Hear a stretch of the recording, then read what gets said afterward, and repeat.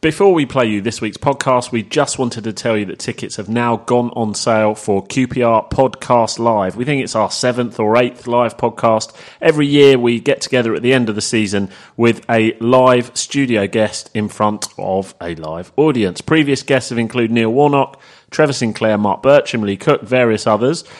Names will be announced in due course, but you can get your tickets there £10 in advance. We're holding the live podcast at the Roundhouse in Camden. And if you go onto our website at qprpod.co.uk, click at the top on QPR Podcast Live, you can join us there on Tuesday, the 8th of May. QPR, QPR, these Park Rangers are on the up and up. QPR, QPR, now we're heading for European Cup. Welcome to the QPR podcast. I'm David Fraser. We've got a lot to talk about because we haven't been on for 2 weeks. We've had a couple of games and quite an eventful fortnight. As I've said, I'm David Fraser. I'm joined with, there are 3 other QPR fans tonight. There is co-founder of the QPR podcast, Paul Finney. Thank you for reminding me every week. That's all right. We also have Ross Norville with us. Thanks for having Hi, me again. Ross. Good to see you again. And Mark Dugan. Good to be back. Right, lots to talk about. Just to kind of remind you, as we do every week, if you want to listen to any old episodes, go onto our website at qprpod.co.uk, where you can also now buy tickets for our live end-of-season podcast. Go on the website and you'll see it there. We'll talk more about that later. And any comments, any way that you want to interact with us, follow us on Twitter at QPRPod. Right. Okay, so since that there's Neil, the engineer, who's always very concerned about sound, but not too concerned to open a can of Coke and play the sort of ring pull across the whole of the podcast. Podcast I've ever done without any cider or beer. Everyone's having. There's no alcohol at all, is there? It's like being a. So if we go around the table, we have Mark has coconut water and tea. That's so Notting Hill. Billy, you're one of us. You know, you were there. You got coconut water though. Yeah. You got to take your medicine now. Cup of You got a cup of tea in cardboard cups, we should say, which makes it a bit more real than the coconut water. I've got a cup of tea. Finney, you've got a coffee, but it is like an espresso coffee. Is it? Yeah. Even you've changed a little bit. Ross has got a cup of tea and there's a can of Coke. Why is there's no booze? Because it's basically the first day after the bank holiday weekend, right? And I was driving here, and do you know it's really weird driving here? I have noticed some really strange named pubs around the Holloway area, and then I ended up coming past the Emirates. Yeah. You know, you do that little road thing. Yeah. God, it's dull around there, isn't it? Yeah, the Emirates. Although, so we for those who can't see where we are, which is everyone who listens, we are about 200 yards from the Emirates on the Holloway Road. This is near where I work, or it is where I work. I saw Charlie George today. No. He was in the CAF for lunch. He obviously does something at the Emirates, because I went to the CAF right by the Emirates. He obviously works there as a sort of... Wenger's going to rejig his front line. Professional legend, basically. And he comes in and he walks into the CAF with the Sun, with his newspaper, and all the staff, a call goes around the CAF, get Charlie his tea, Charlie's here, get him his tea. So... there you go. Do you know what's really weird as well? Anyway, we are QPR. We're not an Arsenal podcast. Before That happens when he gets in the pub as well. I bet it does. Before we talk about Rangers, like, is it just me or is Premiership fans, like, I don't know, off the top of my head, Chelsea and Arsenal just so pathetic? I mean, you know, Arsenal fans aren't even bothering to turn up, and they're still... No, 60,000 is on the gate every week. Yeah. And How many seats? when hilariously them lot down the road lost to Tottenham 3-1, they're all putting their season tickets on via GoGo and so forth and everything else because they won't have the Champions League next season, so they can't possibly watch Chelsea if they're not in the Champions League. It's just not right. You told me a great story, actually. Do you want to tell it to everyone else who's listening about the guy in the picture? I got sent a picture of this is the Dele Alli Alli picture celebrating with a load of people in the crowd. 4 two-finger salutes. You know, the Asian lady giving the double bird was a right classic. There was a guy in the background with a pair of glasses on being held back by his friends. And 15 minutes after, like in a group chat, QPR group, laughing at it, I've walked into a pub and this guy's there. just about to get chucked out of the pub I was in Clapham. So I was just like, obviously pissing myself because they were still very, very bitter about what happened, and it was just so lovely. Yeah. I love this. We'll get to keep it outside, but I do love their radio footage. I mean, this is not right. We're Chelsea, yes, and you were shite for 40 years. Don't worry about it. It's where you belong. You're going back to your rightful place. It's being shite. Well, they're not going to win the league again for a while because it's not leaving Manchester for about the next 10 years, is it? Let's face it. And also them not moaning about City spending money, which is obscene, but them not, they started this. Yeah, it's only market rates. Shall we maybe possibly talk about Queen's Park Rangers? It did make me laugh, and I was singing the blues. I have been. So, 2 games since we last recorded. Reading. I think, Ross, when I sent you the running order for today, I said Fulham, didn't I? I realised that. Really? Yeah. I realised that midway through the afternoon, we need to talk about the Fulham game. We don't need to talk about the Fulham game. We've done Fulham. Reading and Norwich. Where do you want to start? I suppose if we go chronologically. Oof. I like what you just threw in there. Reading. Dictionary at me. Where would you like to start with Reading, Paul? I would like to start with the team you should have started with, but never mind. I mean, Mark... Well, let's start with the team we should have started with. Well, I would have kept the argument for the prosecution is... I would have kept the same team that played at Fulham, purely because I want to keep that run going, and we looked hungry, and we looked like we could do something, and it just seems to me to keep tinkering, as we said on Friday, Mark, it just seemed a bit daft. And it didn't pay off. We played a really, really awful Reading team, and we should have hammered them with so much possession, so much shots. We should have killed them. We didn't. What was that as well with Reading fans? 1-0 in your big day out. When has it ever been a big day out in Reading? Do you know what I mean? Even when they have the festival. I mean, what are they talking about? They had 6,000 fans against Sheffield United the other week and 2,000 for them with Sheffield. Anyway, deluded beyond belief. And didn't think that we deserved to lose, but then that's life. But he has obviously tinkered with Monday's match in mind, but I've always believed consistency before everything else. But he shoved those words down my throat yesterday. So that was the argument for the prosecution on the team selection. The argument for the defence was Easy wasn't well. Luongo had played 2 international games in a week. Smith can't play 2 games in 3 days, so they rested him for the home game. And there was someone else. Manning. Manning had been around on about. He played 2 under-21 games. Yeah, but the thing is, I don't do reasonable arguments. So, yeah, I mean, fair enough. But, and then he brought Eze on, and we finished with the team we probably should have started with. Didn't understand Washington starting, because whether we like it or not, it's not going to work out for the fella. And he does try his hard out, and he does do I'll tell you why we was all really, really, really frustrated, because at Fulham, it was such a great feeling when we equalised. We played so well, for us to come out in that second half and completely hammer them like we did. And it was such a great feeling after. I know it was only a draw, but it really set the tone for, and we played as well at Reading, but it was frustrating because we all want to feel like that again. That buzz, that's why we go every week. That's the best we can hope for as QPR fans, really, isn't it? But you always know those moments during the season. And do you know what we wanted that again because we felt like it was within our grasp. Such a winnable game, and yeah. Do you know what I hate now? And it's starting to drive me mad. These games when we get a big away support, I feel like shut the train doors and not letting anyone else out, so there are 3 or 4 people in the stadium. Because every time we take a big away support, after something like Fulham and out there, it goes pear-shaped. Like the time we beat Man United 4-1, go and get absolutely tanked by Southampton in the FA Cup a few days later, when everyone's going, "Fick, we beat Man U, this is brilliant." Shite, back to the same old Rangers. And the thing is, the support was brilliant. I mean, we outsang them, which is not really that hard, because most of them came as chairs. And, It's an interest. Good for you. Yeah, you're all right. Yeah. It also got me thinking as well, as we are more or less trying to rejig as well for next season. I do understand what Holloway's doing. I mean, I'm just wondering when they're going to give him a new contract and how that's going to go down when it happens on Twitter, because he's going to be here next season. He'll probably get a 2-year deal, I'd imagine, and it'll probably be done in the next couple of days or weeks or whatever. But he's here to stay.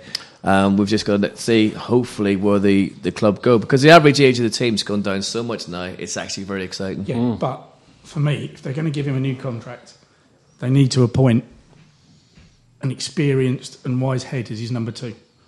Wherever he's gone, he's had, like Warnock. Everyone loves Warnock, but Warnock, when he's been successful, has had a good number 2. He's had you could have when he was Blackwell Holloway, and Jones, didn't he? Keith Curl, people who get renewed with us, players who know the player's mentality. With Holloway, when he was successful with us, he had Kenny Jackett.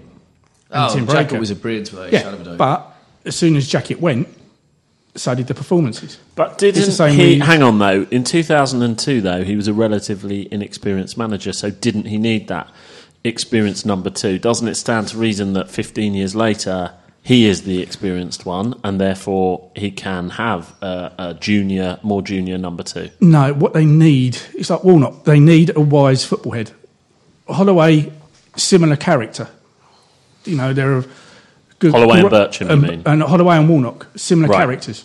You know, in front of the camera, they're brilliant. They're there on the touchline. They're giving it all the verbals. You know, you're going to die for them and run through walls for the manager. But what they've always had is a decent experience. Sounds daft. We've improved. Our performance have improved since Chris Ramsey stepped in. I was going to say that. Big. Chris Ramsey, not a manager, not a head coach, but as a number 2, he's really good. He's experienced. He knows how to do the day-to-day on the coaching, on the training ground stuff. He does all of that. Bircham does it, but Ramsey's he's been there, done it, got the T-shirt, read the book as a coach. How it was I don't buy that personally. I mean, I just don't buy it. I mean, like which part don't you buy? As in Ramsey's made a difference to the way we're playing. Okay. For me, it's as simple as moving to a back 4. And How do you know that wasn't Ramsey's influence? No one knows. Yeah, I say for me that it's just no one knows. We've moved to the back 4 since Ramsey come in. It's probably nothing to do with it, but it just seems a bit. But it also seems daft because Ramsey was the one pushing for 3-5-2. I think, to be fair to Ramsey, if I'm going to be honest, we have to give him some credit because when he was manager, and I hammered him as well, like everyone else did, but. It's interesting how after the Forest match things have tightened up. The defence is better playing 4-4-2. Furs has become a much better player. So has Bidwell, and it's interesting because how it worked before was Fleming worked with the defence, Bircham worked with the midfield, and I have no idea who was working with the strikers, but I think it might be Mr. Magoo. For the old listeners, that's a cartoon character. So yeah, do you know who Mr. Magoo is, Mark? No, I don't. Mark is a youngish fellow, probably the youngest one around the table. No idea who Mr. Magoo is? No. I've got to tell you, it's before my time as well. But Oh, keep it current, Paul. All right. Go on. Show your age, mate. Yeah. All right. Eddie the Eagle? Yeah. Yeah. Right, so Eddie the Eagle is our strikers coach. Yes. Yeah, okay, we'll give you that. Ding. Carry on. Thank you. But I do think Ramsey, like you said, is experienced, but also he's done his apprenticeship at QPR now. He now knows the inside workings of the club. He probably knows it's more insane than he ever thought when he first came.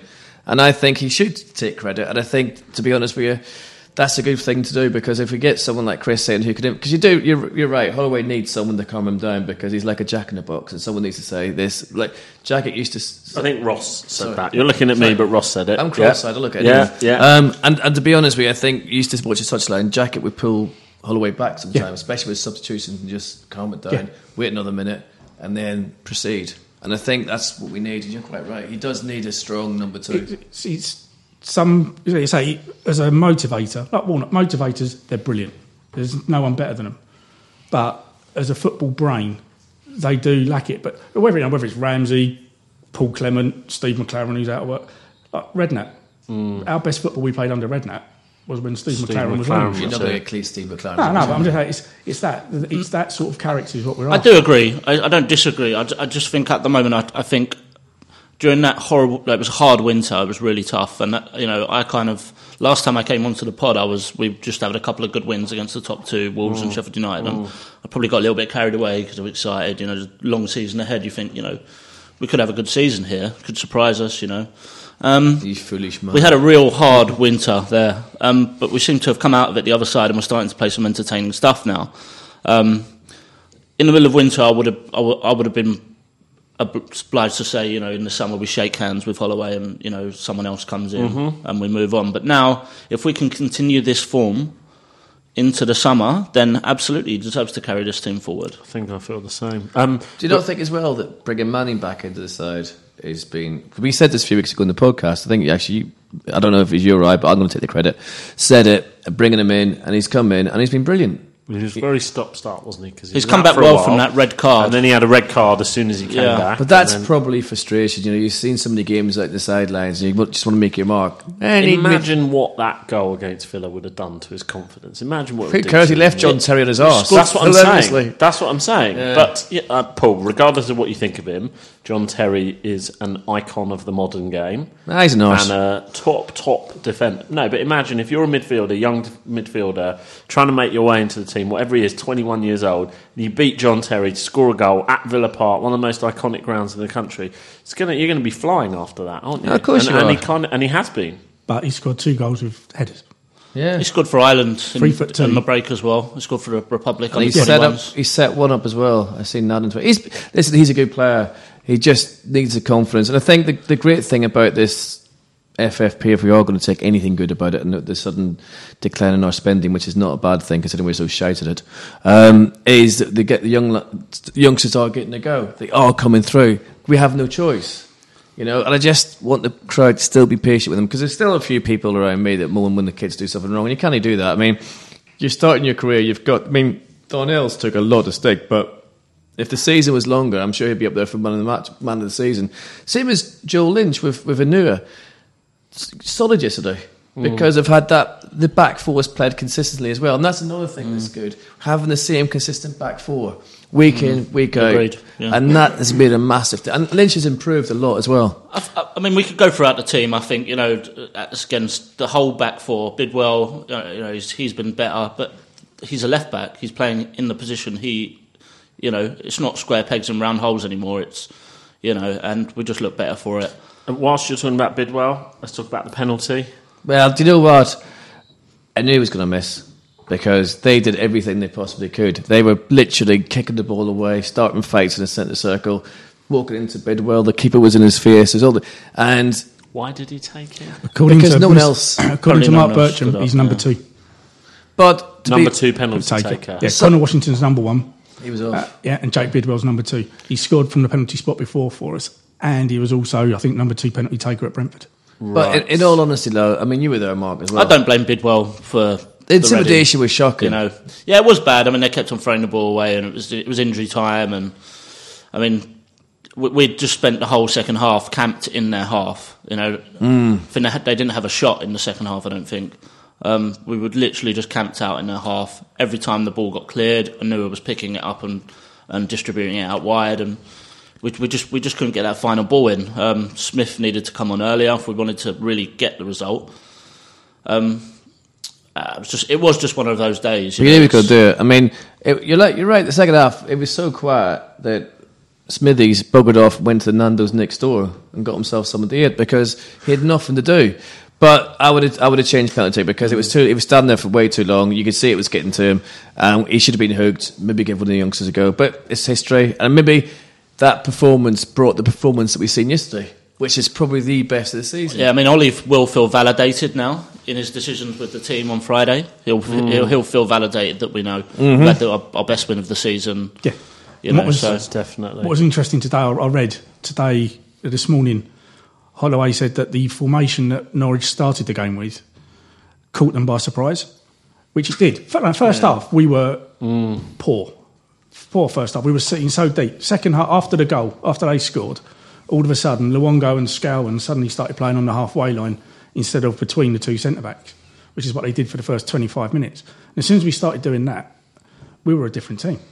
Eze suddenly started to get into the game, so they moved him out wide left, which took him out to 5 and 9. They moved Freeman into the middle of the park, which got Freeman involved, because Freeman, again, had done a lot of huffing and puffing and step-overs and stuff. Didn't do anything. But then as soon as they scored, it seemed to wake us up. They seemed to have a tweak it, and then all of a sudden, it was like watching Brazil. Alan Brazil, but Brazil. We're on to Norwich then. It was not like watching Alan Brazil. I could vouch for that. Alan Brazil was awful. Anyway, sorry, go on. Oh, sorry, David, I'm being old again. What? No. Alan Brazil. I know who Alan current. Brazil Alan is. Brazil hosts a talk show inferior to this one, but hosts it nonetheless, doesn't he? Yeah, he's talk radio with Joey Barton. That's hilarious, by the way. Yeah. Joey Barton getting all high and moral about things. Well, let's quickly. We are late for our interview, but let's do a couple of minutes on Norwich yesterday. Well, like you just did there. What? Did like a bit of a Norwich accent going on there. Oh no! That was not intentional whatsoever. As he comes driving through in his tractor. What do you think? What do you think on yesterday? Best performance of the season, faultless second half. I don't know what game the manager was watching. He said long ball, he's talking rubbish. Norwich manager. Yeah, because that was just the most perfect. I mean, the one goal was one of the best goals I've seen at Rangers. The actual work, the intensity of the passes, the build-up, everything was perfect, and the finish was just marvellous. Marvellous it was. And I was purring with happiness. I was like a cat on top of the milk. God, I sound like a man from... I guess as a sort of semi-interesting insight, a pal of mine, his brother plays for Norwich. I won't say who. I know this because you told me. Trouble. And I asked him what he thought because he was at the game. I mean, they've got their own problems anyway, and I think... I don't think they like the manager. No, let's say that. He said Easy, Luongo and Smith were brilliant. Your three best players, loved them. Easy got so much energy. They were the difference, and Smith bullying our defence all day kind of really got things going for us. QPR should have scored more. The thing I don't understand, Ross, right? Have you ever seen a player like Matt Smith do his own assist and then score, but then also leave their defender in basically a situation where he's going to have to retire after that turn he did? I've never seen... No, but it was... Marvellous it was. Smith's goal was brilliant because he didn't give up. Whereas we've seen it before, like say before Christmas, you saw him and he'd have a shot and then they stand there and admire a shot that's going 20 yards wide or trickling towards the goal. But he didn't. He kept on going. I actually missed the goal because I turned around in sheer frustration that he'd just stopped a scow and bullet from going in. So I turned around in total frustration. I turned around and the ball was in the net. Hello said that the keeper was flapping like a pigeon and patching. Do you know what I mean? Like, did you get that one? Yes. No, I don't get it. It's a drink in Ireland. Am I going to shut up now? So, Pochin. That's the accent. Yes. I say, well, right. we don't know. So, here's a question.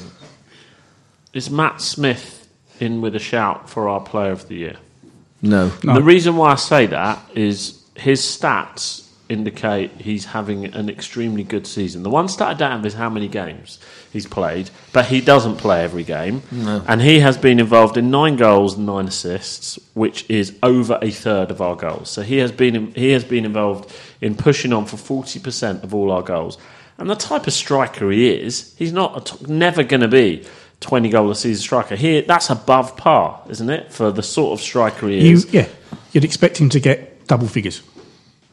Like low double figures, 10, 12, between 10 and 15 goals a season if he's playing every match of the season. And he's going to have assisted as many goals as that as well. Yeah. Is he kind of being looked at? Is his contribution being judged harshly because there's such slim pickings for us up front and because he's perhaps not playing with the right partner up front? I think so. I think we've found the balance behind him, which Easy's come into the team and it's just the midfield balance. The players are interchangeable. All the players are swapping around different positions. Easy's moving around. Next 1 minute he's on the wing. You just don't know where these players are picking the ball up. Freeman just seems to have a free role every single game. Yeah. Sometimes it doesn't work for him, but I thought yesterday he was great again. Yeah, but it's like Smith for up until first half of the season. Smith was the big lump up front who Anura, Lynch, Robinson, Smithies kicked it to. They just lumped it to him, and which is what made football soul destroying when that was happening. Which is going to affect his ability and his contribution to the side. Because if you're just lumping it up to him, you're not sitting there like yesterday. Brilliant, man of the match could have been anyone from any of them. Yesterday. Well, it was just a good performance, good to see it, and it was entertaining, and that's what we want to see at the end of the day. If we're going to be mid-table and we're going to restructure the club and stuff, we want the football to be half decent at least. And yesterday was great. I think obviously with the run in last year, I think we need to go into the next few games. Let's just not take anything for granted. Let's keep it going, lads. Just go into the summer with some optimism for next season, and I mean, it's QPR. There's guaranteed something to go full flat in their face, but it's looking good. Talking about man of the season or player of the season, I would say you got an interesting one because first half of the season I would have said Smithies head and shoulders with Skern, and I think now you've got to be looking at Smithies, Luongo. They keep scoring, Luongo, you put me off, sorry. And Furs has been brilliant, but you can't ignore Nua. He's been the last few months. I'll tell you what, it's been superb. Robinson. But I think the thing with Robinson, I don't think he's going to re-sign. That doesn't mean you don't give him... No, but it was interesting what Holloway said, I think it was Saturday. He said after the Reading game that he has now decided what players are being kept and it will be noticed in the teams that he picks. There you go. Yeah, so it's... So I haven't heard that. I haven't seen anything about that yet. It was in one of the papers on the weekend. That's interesting. So, I mean, I would keep a Nua, and if we have to let Robinson go in terms of to keep the wage bill down, so be it. I'm not sure we're going to have a massive choice on whether we let Robinson go or not. It's whether Robinson lets us go, isn't it? Yeah, well, more than likely. Interview time. I'll be honest, I'm a bit worried about this one. You know, I think in 8 years we've had 3 people bail on us. I just have the feeling that he's not going to pick up the phone, Steve Wicks. But let's be positive. Paul, for people who haven't seen Steve Wicks play, and I'm going to be massive. I'm building up the jeopardy here by will he pick up the phone, won't he pick up the phone? But presuming he does, just give us a bit of an intro to Steve Wicks because he hasn't played. He played for QPR sort of 25, 30 years ago. I think what you've got to remember about Steve Wicks is that he was, again, one of the people who came into the side. People didn't probably know that much around him, about him and everything else, and was an absolute legend at the back. But then that time, you'd Hazel, you'd Wicks coming in, and all these people that were just, even in the 70s before that, well, we were so good with these centre halves, and then you had Macca, who would probably base this game around Wicks a lot when he was coming through and seeing what was going on. So, yeah, eyes are blue, 6'2", he's coming after you, and not many people got past him either. Hopefully, he's on the line now. 6'2", eyes are blue won't pick up the phone to you. That went well. It's weird how my gut feeling on it was right. I'm not the sort of person that has an amazing gut feeling, but I just knew he wasn't going to pick up. It's big enough. And it's big enough. Well, there goes our third or fourth guest in 8 years who didn't pick up the phone. It isn't bad. It isn't bad. One of them was Clint Hill this season, who did have the flu and then did subsequently make up for it. Yep. But yeah, he wasn't there. Who's the most famous that has billed owners? I don't know. I think maybe Neil Warnock did once. Oh, It doesn't happen very often. It happens about once every 2 years on average. If you're listening, Steve, we still love you. We still think you're a great player. Please come on another time. So Steve Wicks didn't show. Nope. But I suppose one of the things that we were going to ask him about was with he obviously has a connection with the other lot down the road, as does Ray Wilkins, who isn't very well.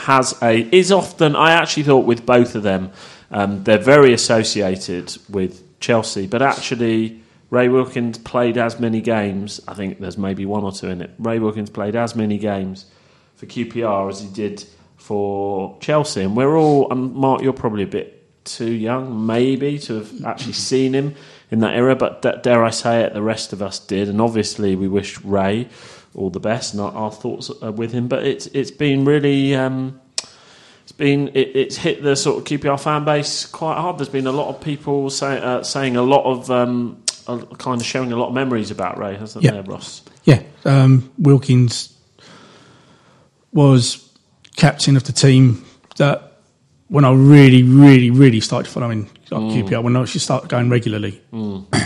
And he just made it look so easy.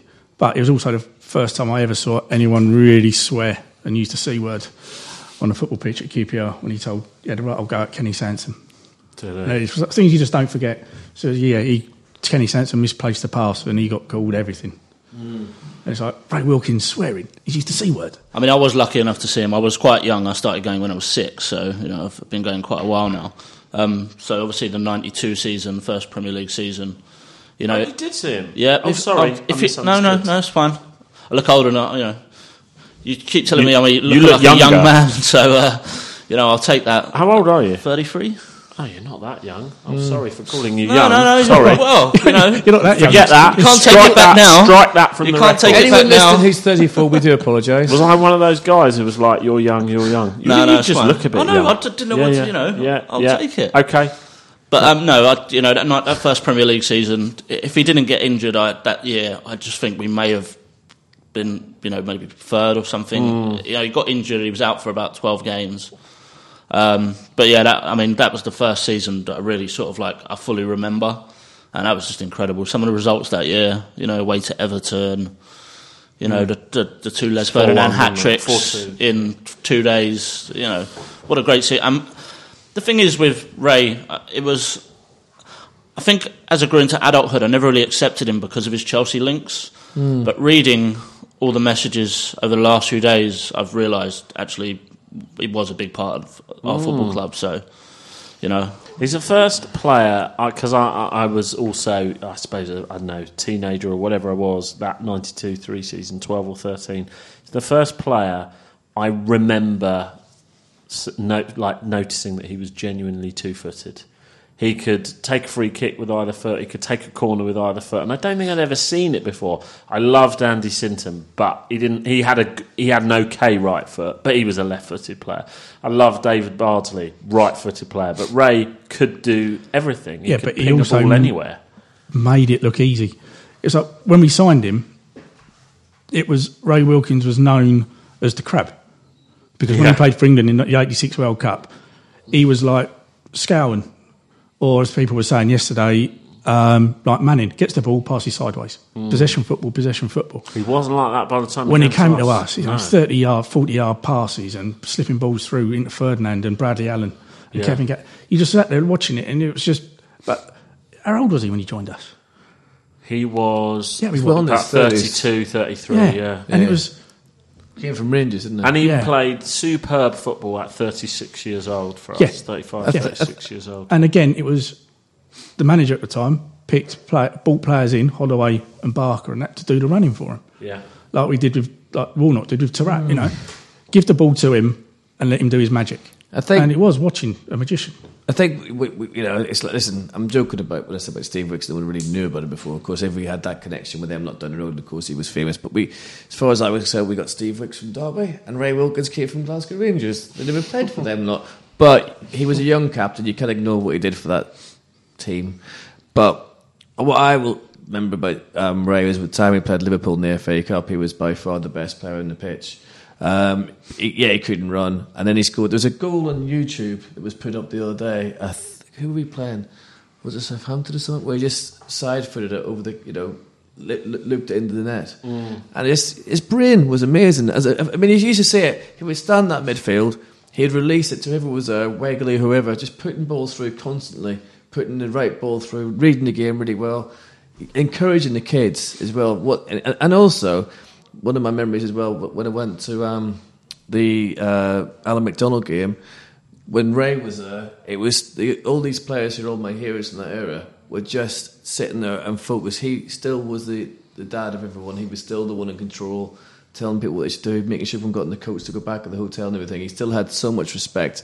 When you see professionals give someone that respect, it says so much about them as a person. And I think he was a brilliant person. Yeah, and also he is a really nice guy. He lives in the area where I live, and see him at the golf club and stuff. And he's there with his. If you go up to him, like, shake his hand, or you're at a restaurant, and people are sitting there going, "It's Ray Wilkins, it's Ray Wilkins," and he'll come over and shake your hand and say hello and ask how everyone is. It's just, nice. It's hard to find people to say a bad word about him. Well, yeah. Well, as I say, we wish him all the best. Hopefully, he makes a recovery. Now, we've got a missed call on my phone. From? Your mother? No. Got a missed call from Steve Wicks. Oh. So, maybe we're there. Should we see if he's there? Okay, here we go again. Take two. Steve, better late than never. Good to talk to you. We've just been chatting about one of your ex-teammates and a QPR legend, Ray Wilkins. You guys were at Chelsea together in the late 70s. He's obviously not been very well the last few days. What are your memories of Ray? I think I met Ray 12, and we were together at Chelsea, and even at 12, you would think that he was a leader. He would grow to be a leader of men. He had the respect of everyone at 12. He was probably the finest footballer I've ever seen at the age of 16. And just grew and grew and grew. And in very, very desperate times at Chelsea, when things were going woefully wrong financially, he was a talisman. He was the leader of a group of boys that did really well under severe pressure, put it that way. Thank you. And okay, Steve. So I suppose moving to you and your time at QPR, for many fans will have very fond memories of you. For those who are perhaps slightly younger, to recap, you had 2 spells at QPR. You played 200 odd games. You won the Second Division Championship. You played in a League Cup final that we all try our best to forget when you were at QPR. Do you sigh at that as much as everybody else does? That 1986 Milk Cup final. I think what happened was, if you look at our run to the final, it was so much harder than Oxford. We ended up beating Chelsea at Stamford Bridge. We went to Liverpool, who were the European champions at the time. Notts Forest we played, Watford away. It was a really hard run. And I think that, well, how can I say that maybe, just maybe, some of the players thought we'd done enough without winning the game, if you know what I mean. We didn't play to our full potential. Oxford came to the final having, literally not a thing to lose because they were the underdogs, and sometimes that happens. But it was the saddest moment of my career for the QPR fans, and the fact that my mum had terminal cancer at that time. And it was one of the last games she ever saw, and I just wanted to have a great day for her. And it didn't work out for all of us, but it was a very, very sad day because we didn't do ourselves justice on that day. No. What do you think with that? Because we had Johnny Byrne on a few years ago, and he was saying it's because we were cooped up in the hotel too long together, and then people got bored or something. And also, I could never understand why Faraday didn't start that game either, but that's just hindsight, I guess. Yeah, well, I think when you're in a cup final, I think you are together for a long, long time, and I think you tend to get bored, and a huge amount of nervous energy goes. And we were the favourites, and I don't think QPR. I think QPR's success in 1967, for instance, they went to Wembley having nothing to lose. And I think when you're the favourite of a cup final, there's an added pressure. But I think our players weren't used to that pressure. Liverpool players would be, Man United players would be, and there was this expectation going around the whole club that we were just going to walk out there and win the game. And you know, and I know that football doesn't work like that. Well, if that was your worst memory as a QPR player, what was your best one? My best memory as a QPR fan was, without doubt, QPR player, was at Liverpool. When we got to Wembley, when you get to Wembley, it's very special, but to get to Wembley at Anfield, you've climbed Everest. And that was, and I remember we had, I don't know how many thousands of people had gone up from QPR, but they were unbelievable that night. They, that saying, the 12th man has been used, and is used in a funny way. They were our 12th man, and the 9,000, I believe, that travelled up that day. And I remember literally going into the crowd after the game. It was unbelievable. Fantastic evening. We asked on Twitter who's got a question for you, and we had a few things come in. There was sort of quite an intriguing one that I wanted to ask you. So a few years before that, this is a question from Jules, that there was this sort of curious moment where Barcelona came in for QPR's manager. And when Terry Venables, the manager of little old QPR, quote unquote, went to Barcelona, you were there at the time, and Jules wants to know, what was it like under Venables, and what was it like when Barca came calling? It was probably the most incredible, saddest moment. We had players phoning each other saying, he was literally. There's a very similar feeling, I think, in the Premiership now, and that's Pochettino at Tottenham. That togetherness that he's created at Tottenham. And Terry was very similar to that. Everyone absolutely had the utmost respect for him, and he was God in a lot of players' eyes. He was everything he said, we believed. And obviously, it got back to other people how good he was.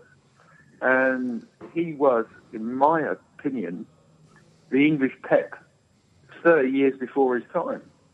And what he taught us and what he said to us and how he coached us was way above anything I'd ever experienced in my career. And he was something very, very special. And fair dues to Barcelona to be doing their research where, a manager of QPR was on their radar, but he was very special. Very special person. Do you follow Rangers these days, Steve? Sorry? Do you follow the team these days? Of course I do, yeah. QPR is my, I always look, and I must be honest, and all those Chelsea people and QPR people, I always look at those two results. And, I hear a lot of stick towards Chelsea people, but at the end of the day, because Chelsea are your first club and you end up signing for QPR, doesn't mean you aren't going to try 100% for QPR, and it means the world to you to play for QPR because it was the greatest time of my career. And as far as I'm concerned, there's been, if we look at history, the two best managers that QPR have ever had were Dave Sexton and Terry Venables, and they hailed from Chelsea.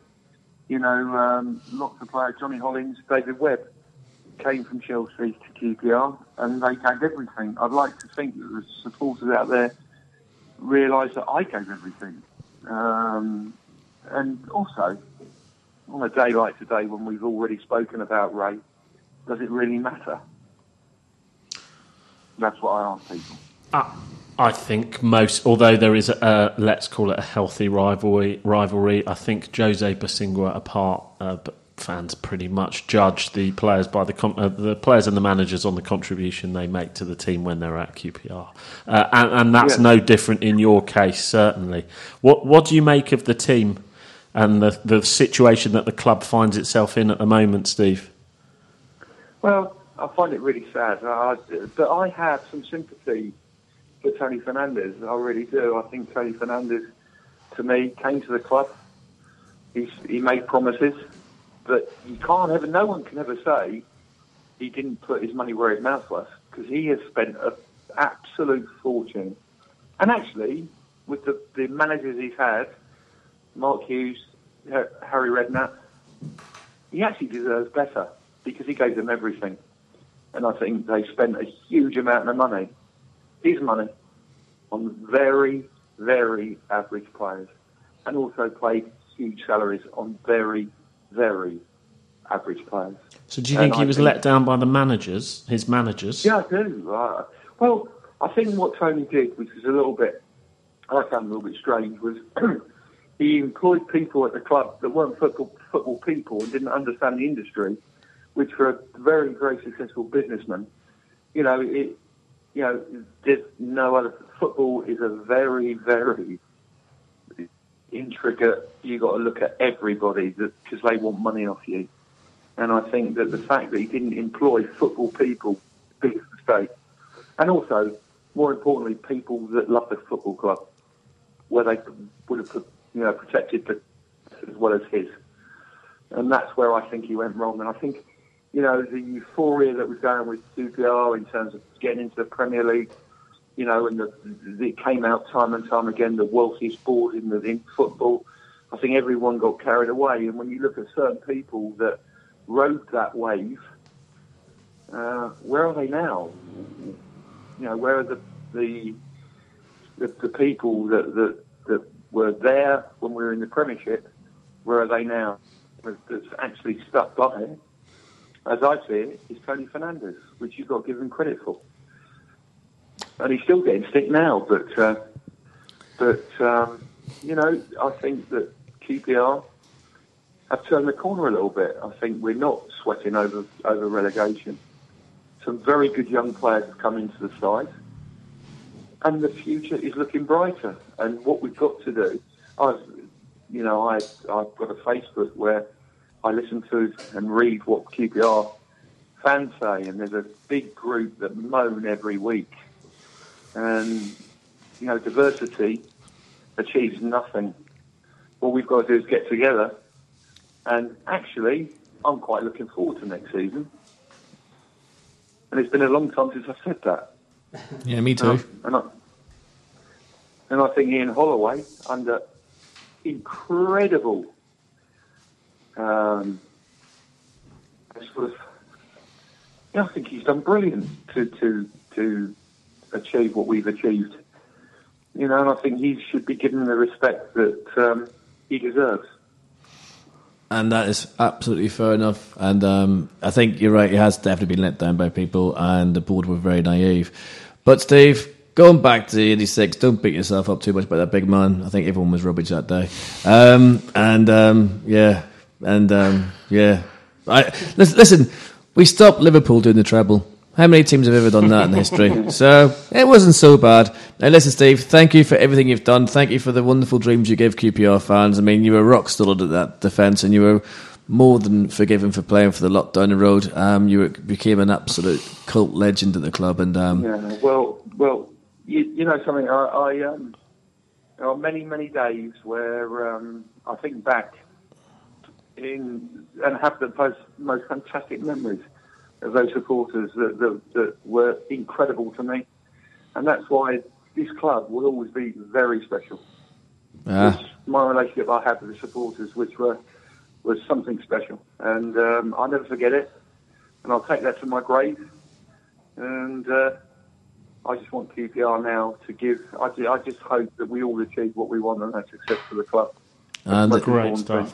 And you also had a song named after you as well. Not many people get there in a good way. Mate, listen, thank you so much for giving up your time for the podcast tonight. We cannot thank you enough.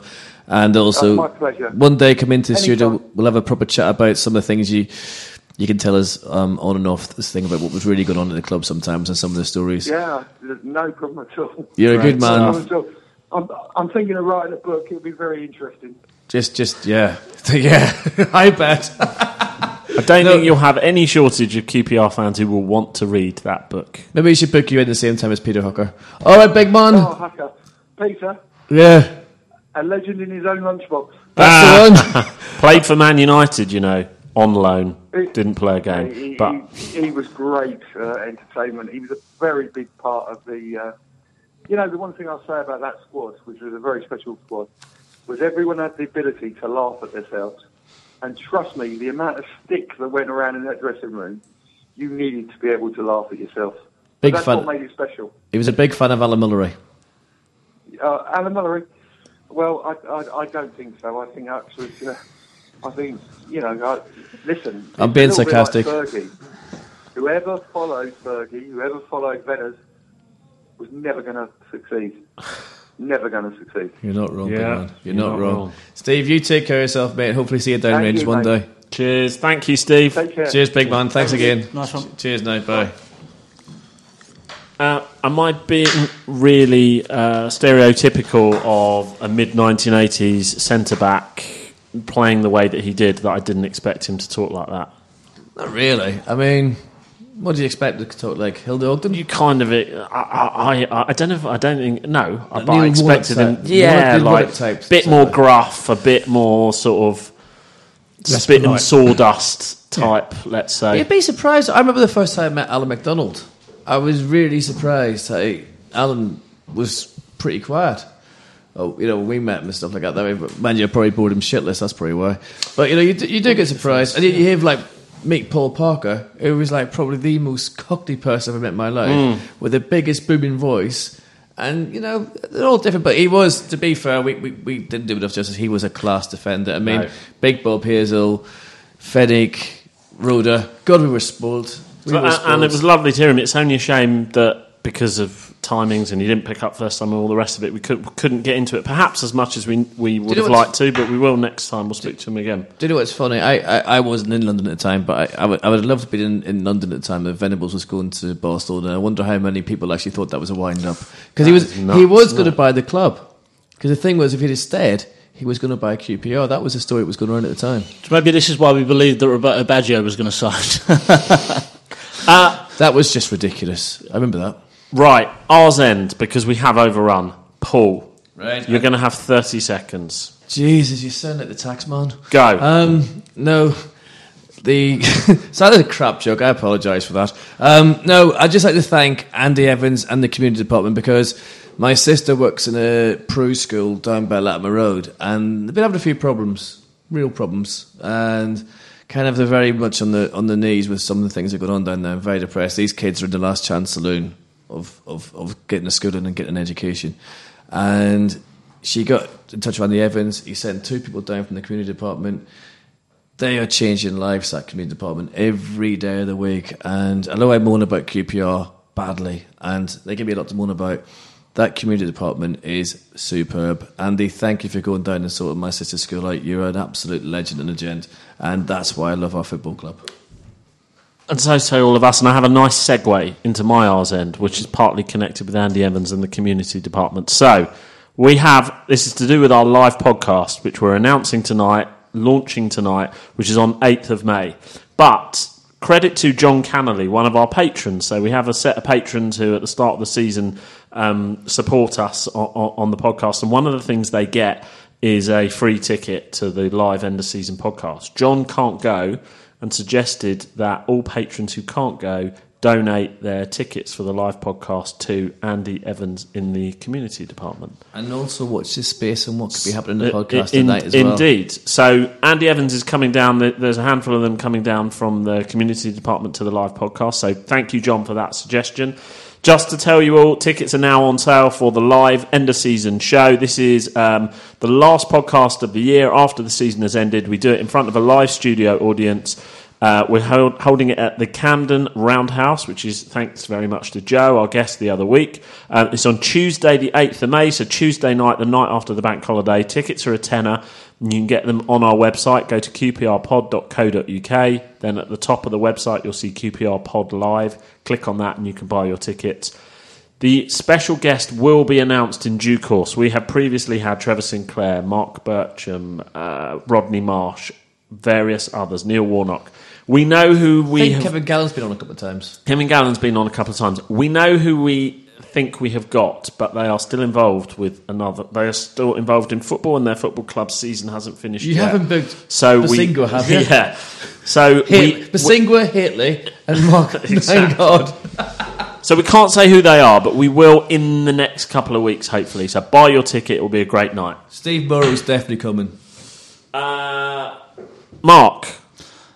I'm going to try and do this quicker than 30 seconds because I had pre-planned ours end. So I just want to tell a story about and give a shout out to a friend of ours called Yuki. He's a North Korean, now QPR fan. He got sent over here by his family because he was living in Tokyo. Because of the Olympics, they sent him over to learn English. Anyway, he was living in London on itself. And friend John McCook and a few friends of ours, they went up to Preston. And they saw this Asian guy standing at the station with a QPR scarf, a bit lost, and they offered to help him out, sent him towards the ground, but realised it was 12:15, so they took him to the pub, and then 3 years later he was coming to every game. At one point he was living in Malta, flying over for every home game. I just wanted to give a shout out to him. He does listen every week, so Yuki. Or UKIP, as we started calling you, unfortunately. We miss you, mate, and hopefully we'll get you over soon for a trip. Good one. Hi, Yuki. One of our best ever R's end, that was. Ross, last word goes to you. No pressure, but Paul has just called Mark's R's end the best I'll ever. bring it down. Don't worry. Easy one. It's just get the players signed up quick who we're keeping, let us know, and get the youngsters signed to long contracts. Let's not let them walk out the door dirt cheap like we've done before. Second best ours end ever. Right, next week, I think we're doing Monday, aren't we? Because there's a game next Tuesday. So we won't be recording on the Tuesday night. We'll be recording on the Monday, so it'll be after the Hull game. We've got Hull away, Sheffield Wednesday at home. Yeah, so it'll be before the Sheffield Wednesday game. Thank you very much for listening. Join us at the live podcast on the 8th of May. Thanks very much. You haven't mentioned. I haven't mentioned once. It's been open all ours. No, it's not the end because we forgot to do predictions as we've been reminded, but Neil has a metaphorical gun to our heads telling us we have to be quick. You utter bin lid. So, Hull away. The score will be Ross. 1-0 QPR. Paul. 2-0 QPR. Me. 3-0 QPR. You now have to go 4-0. No, it's 2-1 because we always go behind and then we're going to come back and win like we usually do. Very or good. like we have been doing anyway. So. And then we've got Sheffield Wednesday, which is fine because we've got next week's We've predictions. got next week's predictions. Neil, quick enough for you? You happy with that? Thumbs up. This really has been QPR Podcast. Open all ours. Good night. Yours. QPR.